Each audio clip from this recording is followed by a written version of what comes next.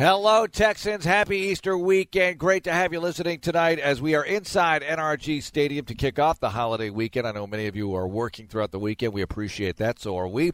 So it's great to spend some time with everyone in Radioland and on the podcast, if that's how you happen to be catching us this evening, this day, whatever it is for you. It's a beautiful day. John Harris is with us. Mark Vandermeer with you in the Hyundai Texans radio studio. Johnny, how's it going?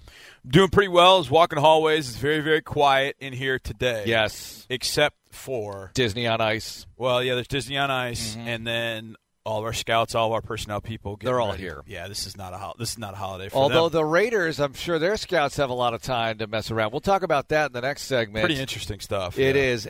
Third segment. You know, we had Cecil Shorts with us at Fuddruckers, but Cecil's going to be on Texans 360 tomorrow, and Drew Doherty had a chance to get into it with Cecil about his life and some deeper opinions on the team. So the third segment will be Drew and Cecil Shorts III, who is awesome on the air, so we look forward to hearing that.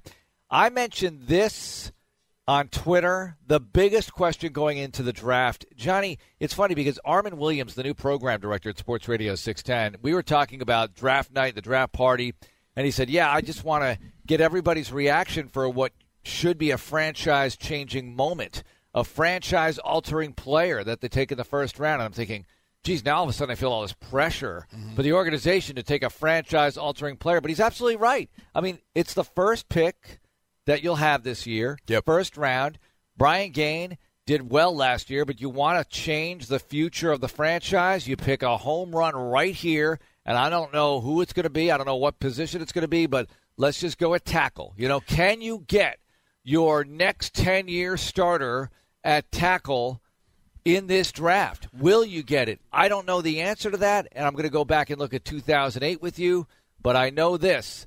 They have some options already with Julian Davenport and Matt Khalil, but they want to draft somebody you would think in very early, if not in the first round. So this is going to be interesting. Well, the funny thing about 2008, when you think back to that with Dwayne Brown, I mean, if you look back at those tackles that were taken in 2008, and I'm trying to remember who all they were. I've got it in front of me. All right, are you ready? Okay, go ahead. So 2008, Texans looking for a tackle. Remember, they had the 18th pick. They traded down. Yep. They traded with the Ravens, who picked up Joe Flacco, and the Texans ended up at 26th and took Dwayne Brown. Now, the tackles were flying off the board. Jake Long was the number one overall pick in the draft. Average career, okay average career. He did make a Pro Bowl, but average career for considering he was the number one pick in the draft. You didn't get Orlando Pace right there. Right. Let's just put it that way.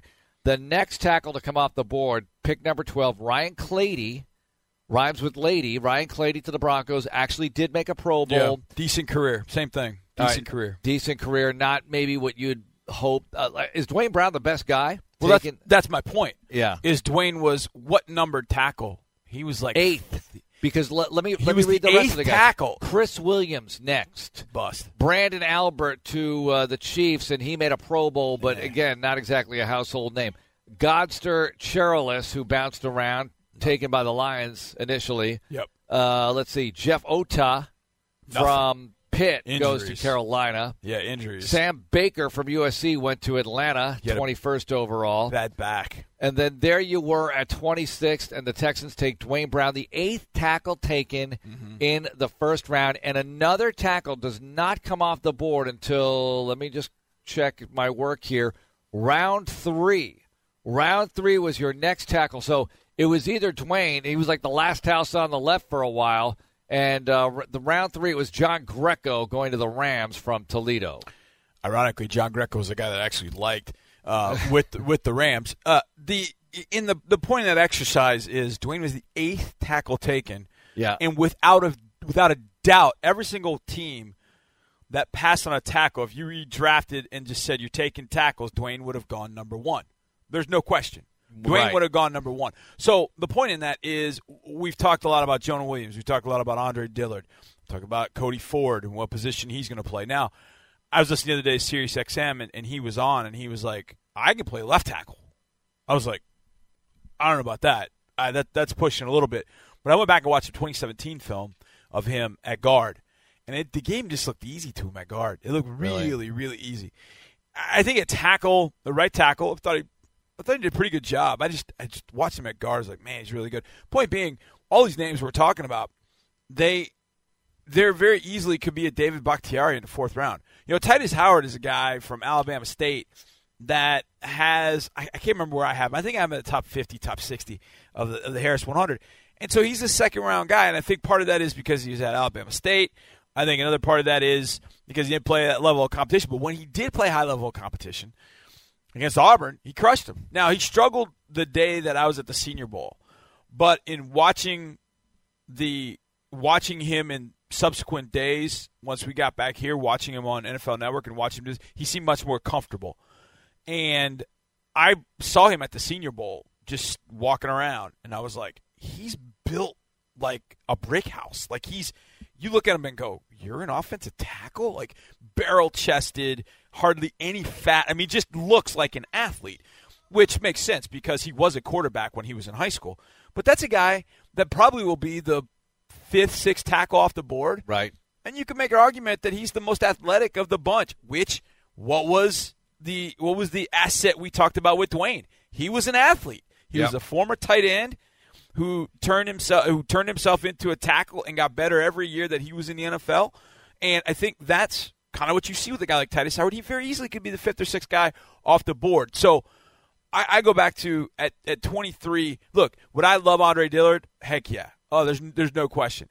I would really like Jonah Williams. Some of the guys that we mentioned, I would really like Jonah Williams and Andre Dillard. I would love them, but you're probably going to have to move up in the draft. And I just get the feeling that's not Brian's MO, not in the first round at least. I brought it up with the morning guys today that Brian Gaine made a trade during the season. It was a significant trade, acquiring Demaryius Thomas for the fourth-round pick from the Denver Broncos.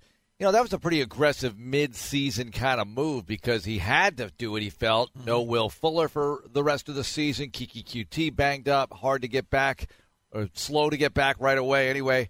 So you look at it, that was a good move. That was a bold move. And I'm wondering if there's a bold move coming in this draft.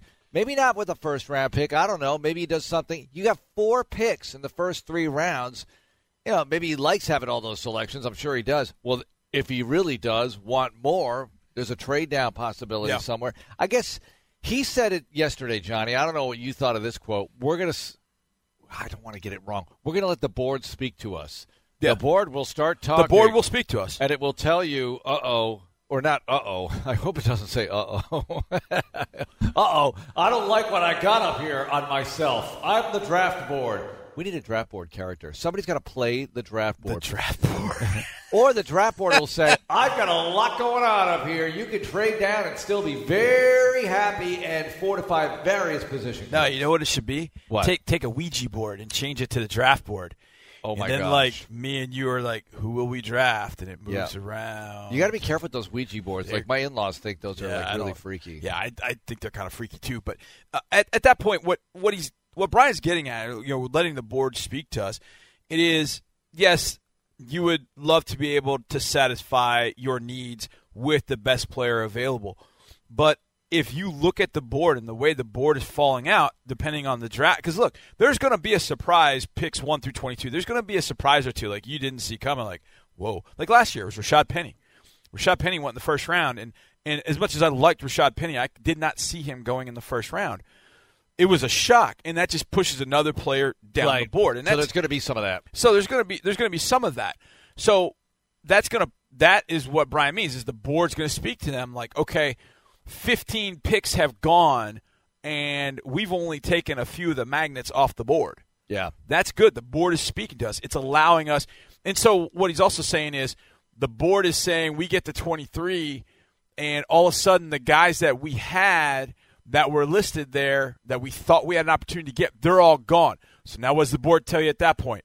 Trade down. Yeah. Like, start thinking about your trade down opportunities once you start getting at 20, 21, 22. Start thinking about that ahead of time and playing that out. And that's what he, I think, was alluding to about the board speaking to them. If there are players on the board, hey, maybe we can trade down and still get one of our guys. Yep. Maybe we can trade down because there isn't one of our guys. Yeah, he talked about having 3 or 4 players wherever you think you might end up picking, and that's what you want. All right, we have 3 or 4 different options here, and maybe there's there's probably one decision that's more right than the others, but maybe they're all good decisions, really, in your mind, at least at that point. I think, Johnny, I don't know how you feel, but if you're a GM, what about the draft gets started, you're picking 23rd, and in the first 15 picks, you mentioned first 15 picks, you have 3 trades, something like that. Give me a number.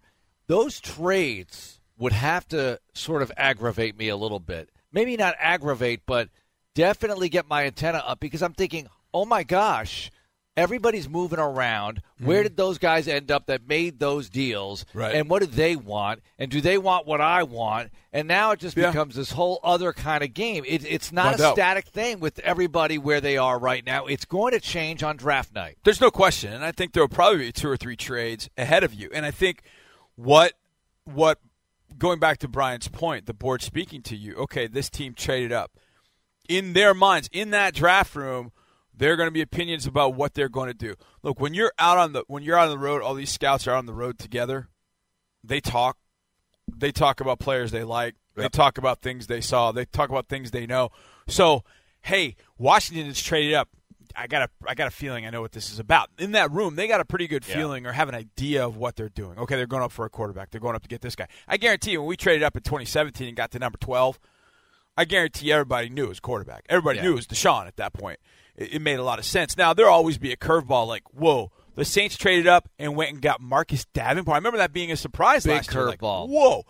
So I think that does change things. But I think, as Brian said, you just let the board kind of play out as it's playing out in front of you. And then when you start getting to a point where, okay, we've talked about this in our pre-draft meetings. We've talked about what happens if there are 2 or 3 guys that we really, really like. We didn't think we'd get him at 23, but we think we could get him at 15, 16, 17. Are we willing to pay the price to go move up and get that guy? Or do we think those guys are going to continue to fall to us? If they don't, do we have guys graded such that we'll take one at 23 and be happy with that? Mm-hmm. So I think there are a lot of things that go into it, which I think are fascinating. And at 23, you can't play out all the different scenarios to a degree that you want. I was listening to Alex Marvez. He was telling a story that Greg Gabriel was in the draft room with the Giants in 1996. And the Giants were picking 5th. And he said they played out every scenario that they could think of. Every scenario that they could think of. And they were in love with 4 guys. And they were like, there's no way, no scenario that we've looked at in which those 4 guys go in the top 4 picks. And they went in the top 4 picks. Oh, my God. And they no got scenario to the pick, produced that. And they got to pick number 5, and they didn't know what to do. And they literally didn't know what to do because they played all out. And that was the Lawrence Phillips draft. And they were convinced that Lawrence Phillips was going 1 through 4. They were convinced. They thought that the Ravens would do it. Instead, the Ravens went with Jonathan Ogden. And so they were convinced that they were going to get their guy 1 through 4 because they loved 1 through 4. But then when they didn't have, they were like, oh my gosh, what do we do? Because they weren't drafting Lawrence Phillips. And then they ended up drafting a defensive lineman, I think, from Oklahoma named Cedric Jones. And it was just a bust. But it was the guy that Dan Reeves liked.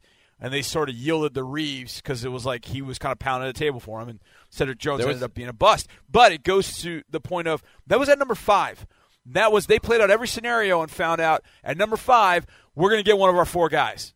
Well, you're at 23. It makes the scenarios way different. How many different models can you come up with? I mean, I don't know how you come up with that many different models to say. Because of the trades. Yes, the trades. Like, hey, this guy's still on the board. They're going to go up. That's why I think you have to continue to recalibrate as they're in the room.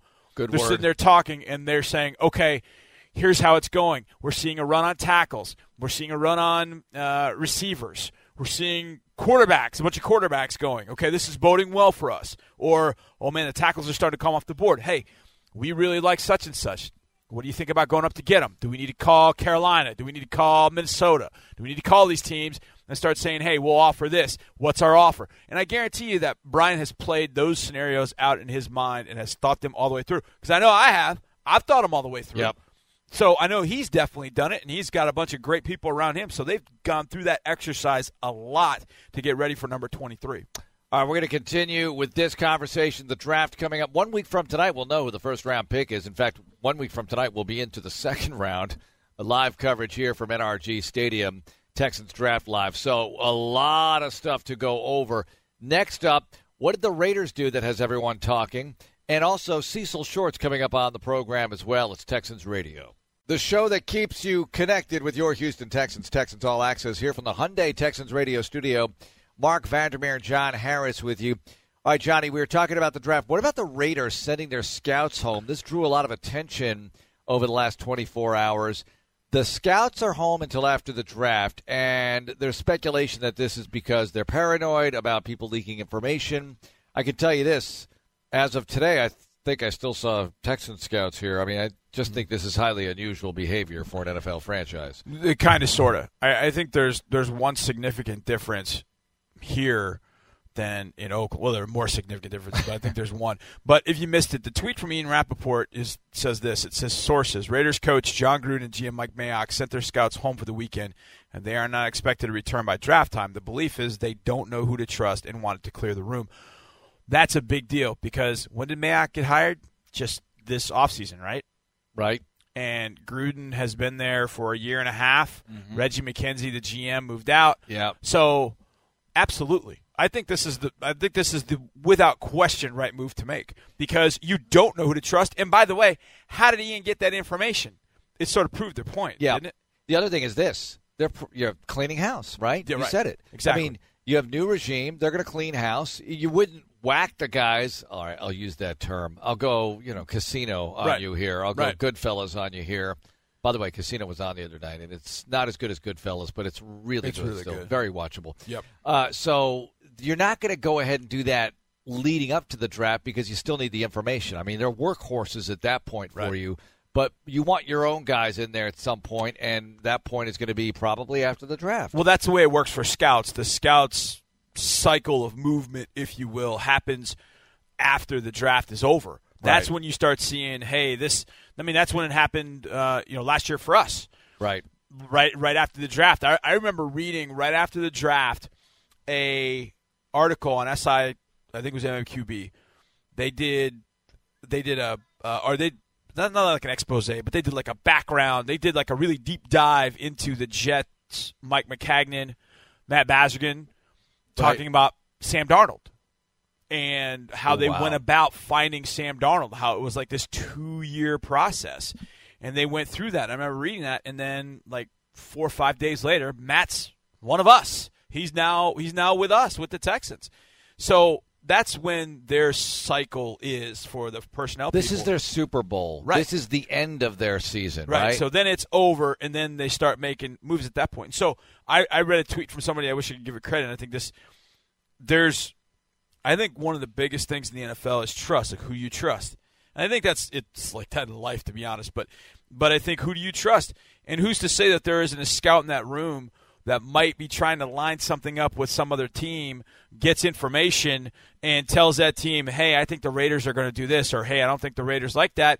And that's sort of currency for that scout to end up in some other place. The Raiders are just not taking any chances, and I do not blame them in the slightest. I think this is the smartest thing that they could possibly do. Now, where that could end up being a little bit of a problem is with the undrafteds. Mm-hmm. Because that's when your scouts are doing a lot of legwork to say, now, then again, if these are guys that you feel like you're moving on from, you really think that they're going to be working hard to go get your priority free agents? Well, especially if they know you're moving on from them. Right. It's different. I think you always want to keep, even if you're a scout, you know that maybe Mayock doesn't want you there long term. Or Gruden doesn't. Yeah, but you want to keep the relationships good because you need references. You want contacts. You want him to say good things about you to another coach down the line. Look how much movement there is in this industry. Right. You want those good vibes going around, and if you don't have them, it's going to be tougher to get jobs. But it's human nature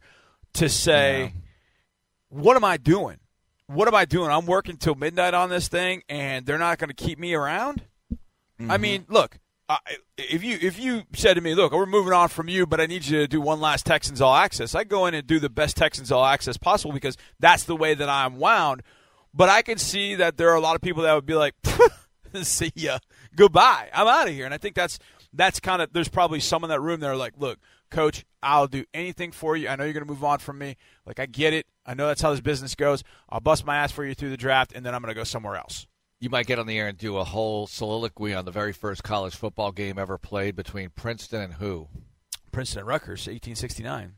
Jeez, that's pretty good pull right there. I mean, that might have been in the crevices of my brain somewhere. I did say Princeton, but you had the year. Mm-hmm. So you're telling me that Civil War era was the first college football game. It's the 150th anniversary this year. Right after yeah, that's right. I remember that because we were at the league meetings, and they're talking about, well, it's the 100th year of the NFL, and guess what? It's the 150th year, the sesquicentennial, as they call it, of college football. So when the NFL started, those owners, those original owners said, hey, it's the 50th anniversary of college football. Let's start a pro league. Yeah, there were pro leagues, by the way. Well, I mean, college football has always been big, but I think I think where it was big, I think it was huge in the Midwest and the Northeast to start, and then once it filtered down south and the South got a hold of it, then that's become its home for a very, very long time. In fact, Atlanta comes here. I was kind of hoping that we would go to Atlanta at some point so I could get to the College Football Hall of Fame. I haven't been there, and I'd like to be able to go at some point. So I think that would be pretty fun. But, 150th anniversary for college football, 100th anniversary for NFL. So you're going to see a lot of stuff, which is great for me because I love all that stuff. You're going to see a lot of documentaries. You're going to see a lot of special shows. Yeah. That's going to be really fun to see what people come up with as it pertains to that. 100th year of the NFL, obviously the Packers and the Bears opening up the season. That's huge because that's the oldest rivalry, right? Yep. So you have that. You have a lot of other games that the schedule makers put on the schedule to sort of highlight the history of the game. Yeah, second week, Jets, Browns. I've been listening to a podcast, and I think it's Peter King's podcast, and he talked to the schedule makers, Howard Katz, and then Mike North, and he talked to a few others, including Blake Jones, who's somebody that I know very, very well. And he's been talking to them about the schedule, and they talked about the impact of certain teams, and the Browns being one of them. But he said one of the things that they wanted to do was present, especially in primetime, matchups that had historical significance. So they had Packers-Chiefs, and I think that's going to be a Sunday night game. That was Super Bowl I. But the one that they were definitely sure on was Browns-Jets. They won that Browns-Jets on Monday night because first Monday night game ever was Browns-Jets. And the play-by-play announcer was? Keith Jackson. Keith Jackson. Who became famous in the college football realm. So he did that for 1 year and then turned it over, and then it became a must-see with Dandy Don and Frank Gifford and Howard Cosell. I know you've been checking out all these podcasts about putting together the schedule, and what's interesting to me is that Cleveland is so popular. The Browns are the belle of the ball it's right unbelievable. now. And I know there are those who also believe they will still be the Browns, and something's going to go horribly wrong with them this year. And it might not be that much fun to watch in prime time as it occurs. I don't know about that. I think they're going to be interesting. As long as Mayfield stays healthy, they should be able to entertain you. Yes. But Johnny, I don't know how you feel. I think it's a lot to expect 9-7, 10-6. They might have. I saw one of the networks saying they have more talent than anybody else in the AFC North. Hold on a second, because the most important position on the field is still quarterback to me. And to me, the Steelers still have the best quarterback. Until Mayfield proves otherwise, or Lamar Jackson or whoever, I still say Roethlisberger's the best quarterback, even though Big Ben might be hard to work and play with. Yeah. He has been effective over the years, and I'm not ready to write off Pittsburgh. And certainly Baltimore, they just won the division and beat the Browns, final game of the season in a clutch situation. And the Bengals might not be as good as they were a few years ago, in 2015 and before that. But they still, I would think, have enough juice to give you a good game and bump off some people. I think the Browns, I know a lot of people want to put the Browns, into the Super Bowl at this point because they went out and got Odell Beckham Jr. And look, I get it. Basically what you did is you made an offensively potent team that much more potent, I guess. But you're going to take targets away from Antonio Callaway. You're going to take targets away from David Njoku. Those are matchup nightmares for teams. Mm-hmm. And so now you're going to have it with Odell and with Jarvis. Like, I get it. I mean, and you added Kareem Hunt, but you won't have him for 8 games. But to me, they still have a question in the offensive line if Austin Corbett is legit at guard. And then defensively, Myles Garrett. Like, I get Myles Garrett. Like, Myles is a big-time player, and I love Myles. And then you've got Denzel Ward, who I think is going to be a very, very good corner. But other than that, defensively, you look around and go, okay, they've got good players. Like Larry Ogunjobi is a good defensive player inside. But outside of Garrett and maybe Denzel Ward, I still feel like that defense is vulnerable. And I don't know that they did a whole lot really to fortify it. They got Emmanuel Ogbah. They traded him. I know they brought in, off the top of my head, I'm trying Peppers to remember. gone. Peppers. They did not want to get rid of Peppers. Now they did bring in Olivier Vernon on the edge. I never would have gotten rid of Peppers, not because Peppers is so valuable, but I never would have done that deal. Yeah, I just wouldn't have done it for a wide receiver. Like I just would not have done it for a wide receiver. I don't care how good Odell Beckham Jr. is. Now, I would do it for somebody like Hopkins because Hop is no trouble on and off the field. You know exactly what you're going to get. With Beckham, there's just too much volatility there. Yeah. I just wouldn't do it for a guy like that. Now, Hopkins, but you'd really have to twist my arm, and I love Hop, but making a deal, giving up as much as they did, I don't know. I'd have trouble with that, especially when you look and say they've got some defensive holes that they could absolutely address at number 17 or trade down into number 20. But they gave it up, did what they had to do. They'll be offensively potent. That's what the networks want to see. They want to see 54-51. Yep. Think about it. Well, the networks do, sure. Yeah. After a Super Bowl that was 13-3. Yeah, they want to see that. They want to see 54-51, and that's why the Browns make sense. I don't know if my heart can take it. Johnny, have a great weekend. Thank you, Mark. All right, coming up, Cecil Shorts III and Drew Doherty. Cecil has so many things to say about who the Texans might take in the upcoming draft and a whole bunch of stuff, a whole bunch of opinions on players past and present from Cecil. Coming up on Texans Radio. Great to have you listening on a Good Friday night with Easter weekend upon us. Mark Vandermeer with you, and we go to this conversation. Drew Doherty and Cecil Shorts III, and Cecil was on with us at Fuddruckers earlier this week. He's on Texans 360 Saturday night, 11 o'clock, ABC 13. And Drew asked him about a number of things in a podcast, including but not limited to wide receiver health and how it affects Deshaun Watson's upright ability in the pocket. How much does Will Fuller's health and Keke Coutee's health factor into protection and not getting sacked for Deshaun Watson? So Deshaun will not have to wait for somebody to get open that he's not familiar with. Yeah. Especially this time of year. This is the time of year when Deshaun is healthy. Will Fuller's almost healthy. Keke, DeAndre. This is the time of year where you get the timing down. So nowadays is where they'll probably once a week get together and throw. And as things pick up, they'll go twice a week, 3 times a week. And you get that timing down. So now in the game, when they call certain plays, you know where Will's going to be at. You know where Hopkins is going to be at. You know where Keke's going to be at. So it's no waiting. Right. It's all timing. So you step back, you drop back, you look the safety off, and you put the ball where it's supposed to be. And that helps your lineman out. That helps him not getting hit. That helps your running game out. It helps everything. So that's just huge. Yeah. I got to give you credit because last year in the summer, you were saying, you were out front about it. You're like, Will Fuller's going to be a star. He's going to have a huge season. He was on his way. He was going to have about 1,200 yards if he kept up what he was doing. And then the knee injury happened. When did you see it? Was it immediate? Was it in college? What tipped you off or set you off about Will Fuller? 2015 when he came here. Yeah. He was drafted, and I knew of him. I always followed the draft. I love what John Harris does here.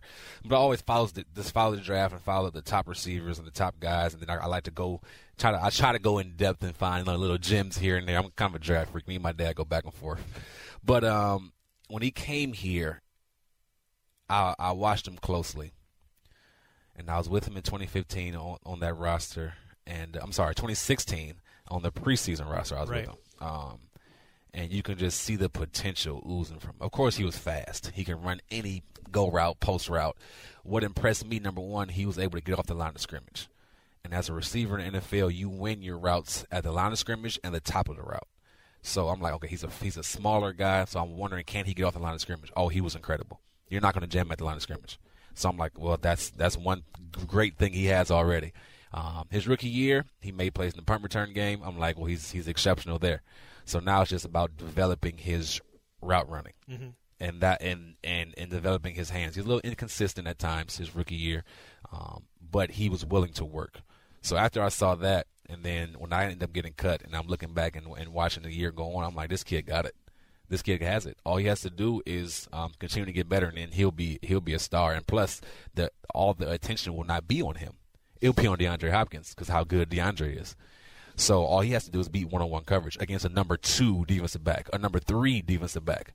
And with him being a first-round guy and the capabilities that he has, I just saw it. Yeah, it's really interesting because The night he got drafted, he was not in Chicago at the draft, and we were there. We're covering it, all that stuff. And normally we mic the player. So up. You guys go to the draft. Yeah, a few of that's us pretty go. cool. Yeah, that's pretty cool. And it's a lot of fun. And when the guy's there, you get a really cool opportunity to be up front, talk with them, find out a little bit more about him. He wasn't there that day though. He was, I think, at his home in Philadelphia.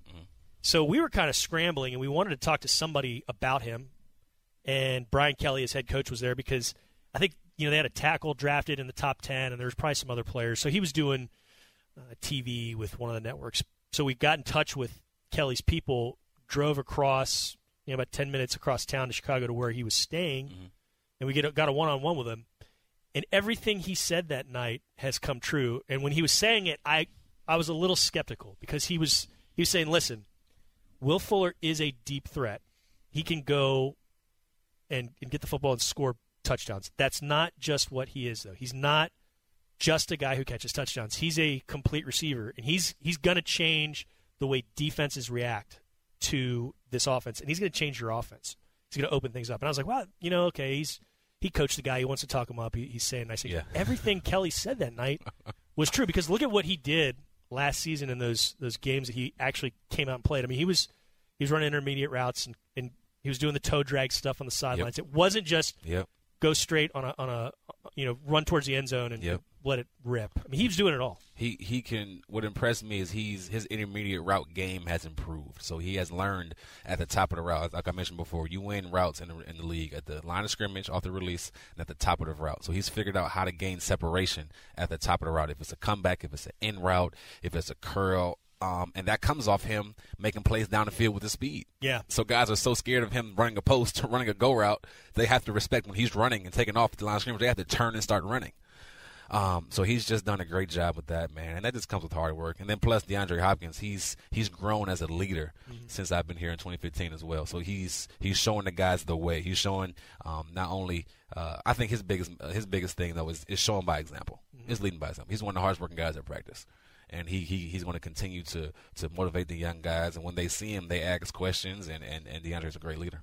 He was drafted in 13, Hopkins was. Yes. And I don't think it was until 2016 that he still wasn't the youngest receiver in the room. So he was in 13, but he was in 14, I think, as well. And I think in 15, when you and Nate Washington were here, there were still some other Nate young was old guys. As dirt. Yeah, Nate was 50 years old playing receiver. But you two were the outliers. I think it was DeAndre and a bunch of other young guys. He was still the youngest of them. I think it was until he was younger 16. than Jalen Strong. I think he was age-wise, yeah. Because you remember he came out early, but he was young for his grade, I believe, as well.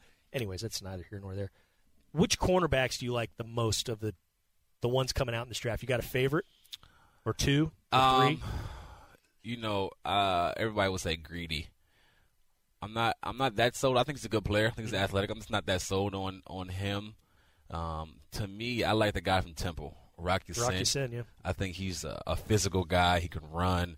I just love physical corners because me as a receiver, I didn't like a guy that was going to punch me, be physical with me at the line of scrimmage, make me work harder at the line of scrimmage. Yeah, because that's something it's just hard to do. So you go against a strong guy and he's physical and he has good technique. I just see that in Rock. So I wouldn't mind him preferably coming here to the Texans. Yeah. But Greedy is good. DeAndre Baker, I think, is a playmaker. I know people kind of doubted his speed coming from Georgia at the Combine, but he's a playmaker, man. He can play the game of football, and I love how he is in zone and in press coverage. And in here, you have to play both. You got to be a zone, having great technique, but also you got to be a smart player because if you were with Jonathan Joseph or Kareem Jackson when he was here in the past, those guys were intelligent guys. That's why they were able to make plays. They understood what was going on the offensive side of the ball, the down, the distance, their tendencies, and I think those couple guys have that. Plus, it'd be nice to have a third DeAndre on the team. Hopkins, DeAndre Carter, and DeAndre Baker. That's very true. I forgot about D.C. Carter. Yeah. It's like when you were here, we never had enough Akeems. We had Akeem Dent, Akeem Hunt, was it Akeem Hunt or was it? Yeah, Akeem Hunt. Yeah, Akeem Hunt. I think there was another Akeem. There was a Hunt was a running back. Yeah. Yeah. Anyhow, hey, free agency wise, Brian Gaine talked a little bit about it today. With the loss of Andre Howell, he said we're going to look to the depth that's currently on the roster. We're going to probably look in the draft, and if we're still looking, we might delve into free agency afterwards. Just a few safeties that are still out there, one of whom you played against twice a year when you were with Jacksonville, He was here, Glover Quinn. Left in 13 for the Lions, and he was lights out with the Lions. He's got like 20-some career interceptions, which would Pro Bowl, I want to say, right? Absolutely. He'd be the franchise leader if those interceptions had stayed here. But he's on the street, so to speak, and I think he still wants to play. He'd be. What do you remember about Glover Quinn? Smart player. Very active in the back end. I remember him and Jonathan Joseph communicating often. And I used to talk to Jonathan Joseph, like, what are y'all talking about? Some of the stuff, like, what's going on back there? Like, why are you talking so much? But they did and then Jonathan Joseph raves about him, honestly.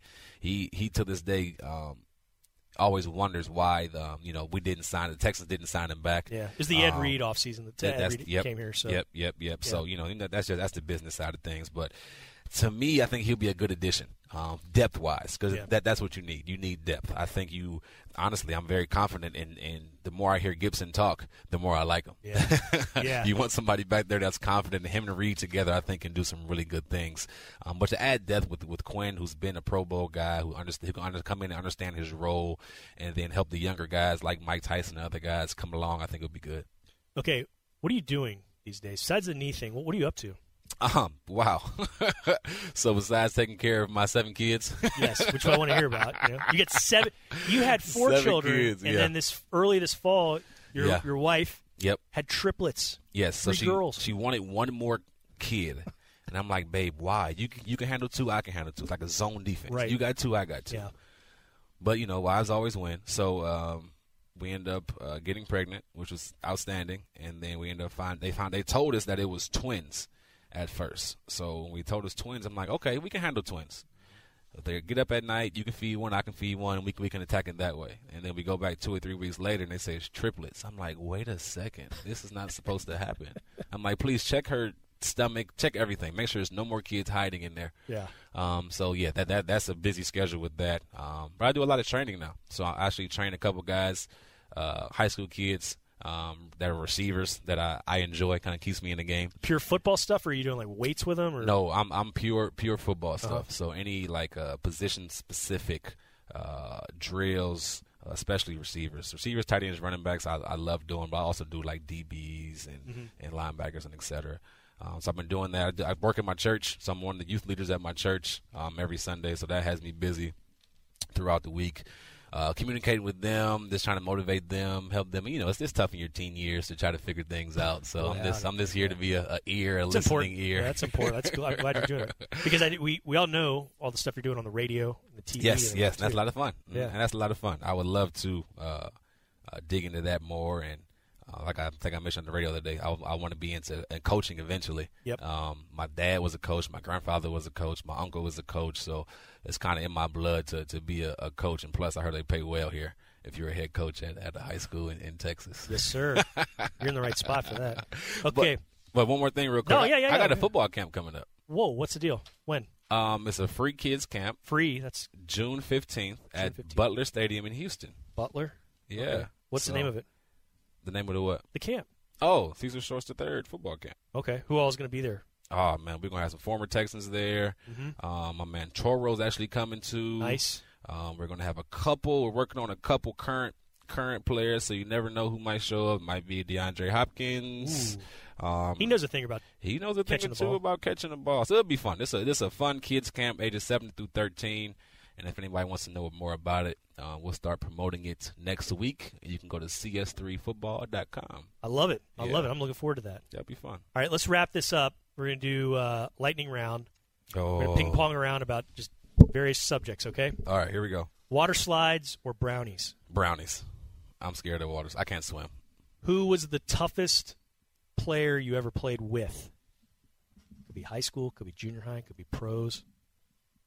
Toughest. The toughest? Yes. Ben Jones. Is that right? Ben Jones. How come? Just walked through a lot of injuries. Yeah. And then just the type of stuff he would go through in the trenches. And I mean, I don't think he missed a game when I was here. Nope. He was just a tough guy. He ate a lot of bugs, which was kind of weird. But went barefoot a lot too. Yeah. Probably in places you probably shouldn't go barefoot. Yes. But he just a tough guy, man, and just loved the game. So Ben Jones. Yeah, he played 3 different spots here: right guard, center, and left guard. He was really versatile. That's why he got paid in Tennessee. Yeah, Miss Ben Jones. Favorite drink of any type. Of any type. Yeah. It might sound weird. I like Gatorade. Gatorade, what flavor? I never know the flavor. It's a very, very dark blue, almost purple. Okay. Most famous person you've ever met? Dr. J, Julius Erving. Where? At Atlanta Hawks versus Los Angeles Lakers game in 2013. Did you get to talk much with him? I was terrified. So he was sitting. We actually had we were second row seats, and he was sitting in the first row. And I tapped my wife like, "Do you know who that is?" And she's like, "No." I'm like, "Do you know who Dr. J is? Are you kidding me? It's my dad's favorite player." So she actually tapped him on the shoulder, and I'm like, "What are you doing?" He turned and we chatted for a little bit, but I was nervous. I think right now he's underappreciated. I don't think people realize. They don't know how great he was. Yeah. I played a video game when I was a little kid called Dr. J versus Larry Bird. It was on like a regular computer. It's still one of the most fun video games. It was just simple, but it was a good time. Most famous person you want to meet that have not met? Probably Denzel Washington. How come? I just appreciate his role. He can play anything, and I believe it. He can be anything. I mean, he can be a football coach. He can be a mass murderer. He can be a nun. I just love his work. His son is really good too. His son is awesome. Played in the league for a little bit. Yeah, that's pretty cool. Isn't that wild? That was pretty cool. Yeah, but his son's pretty good. I like him. Interesting conversation. I met Dr. J once, and I was totally starstruck. Could not believe that I was meeting the doctor. Great to hear from Cecil. Great to hear from Drew. And great to have you listening tonight. Don't forget, Texans 360 on ABC 13, Saturday night, 11 o'clock. NFL Draft next week on Sports Radio 610. Wall-to-wall coverage. We'll be on with you starting Thursday night with Andre, Johnny, and me, the broadcast crew on the draft. Robert Hensley with us as well. It's going to be fun. Have a great weekend, everyone. Happy Easter. Happy Passover. Have a wonderful time Saturday and Sunday. We'll be back on Monday at 6. Go Texans.